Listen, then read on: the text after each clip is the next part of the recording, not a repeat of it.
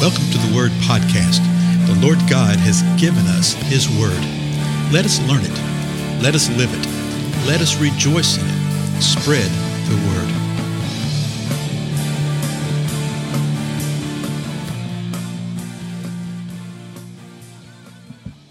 Blessings, everybody. This is Dale. Thank you so much for joining with me today on the Word Podcast. We're continuing through the Gospel of Matthew, the 17th chapter. Let's pick it up at verse 14, okay? It says this: when they came to the crowd, let's stop right there. When they came to the crowd. So the flow of what we've seen within the narrative so far here in Matthew is that this is Jesus and Matthew, Mark, and James, the disciples that had been up on the mountain with him when he was transfigured.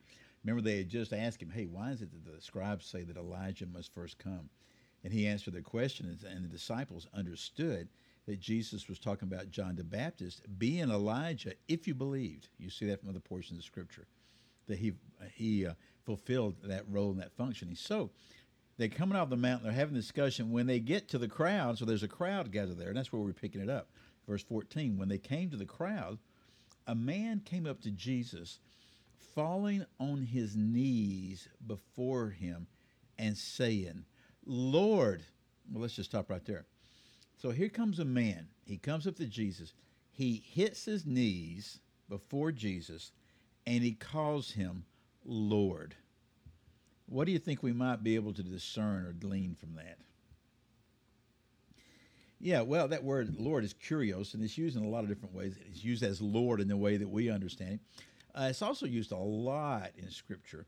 It's used more as Lord in the way we understand it, but it is used a lot as Master. Some people want to translate it as Sir.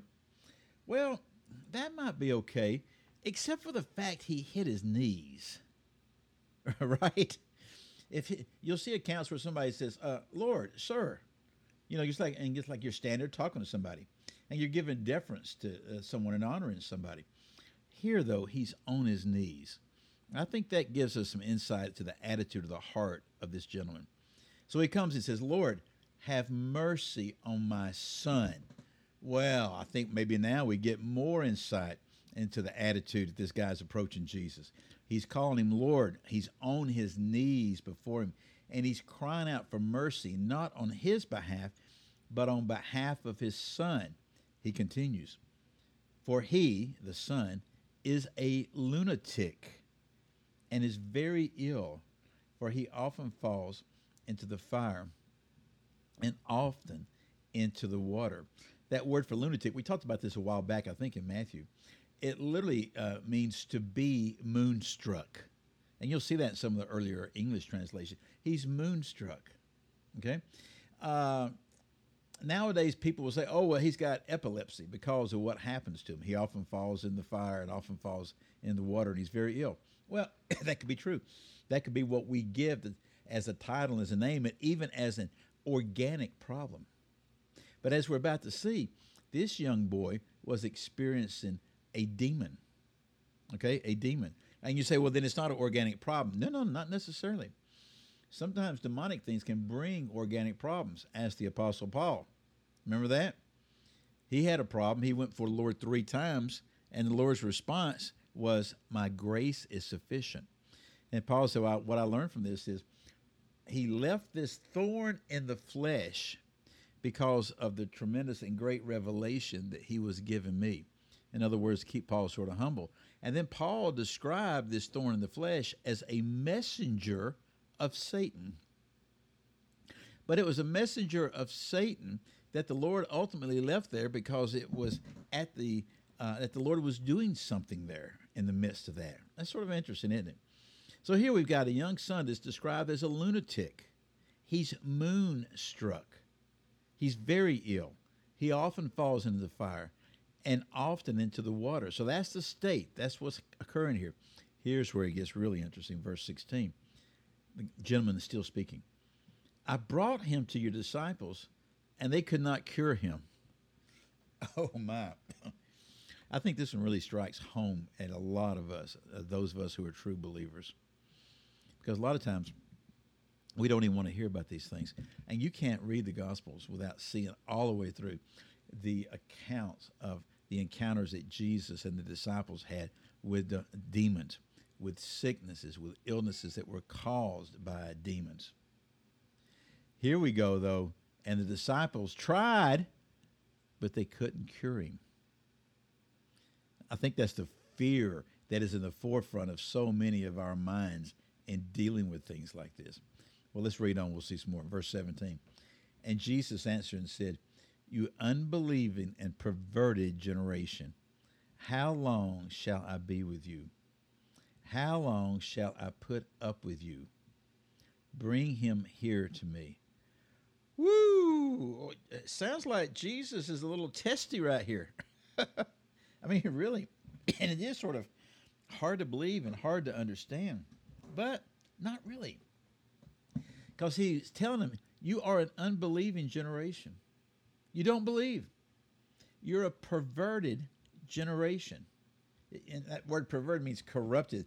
You're distorted. You're misinterpreting things. Okay? It's crooked. Okay? You don't believe. That which you do believe, you're perverting and you're distorting.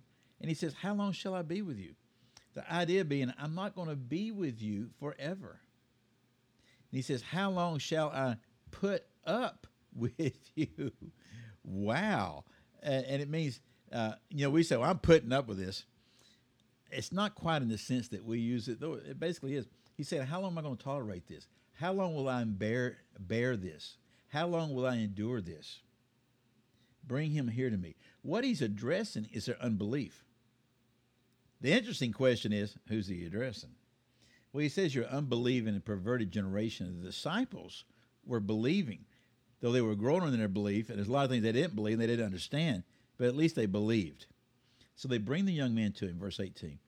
And Jesus rebuked him, and the demon came out of him, and the boy was cured at once. So he's not rebuking the boy, that the boy had done a sin necessarily, but there was a demon within him. He's rebuking the demon, and the demon came out of him.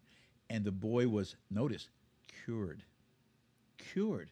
It's a medical term right here, okay?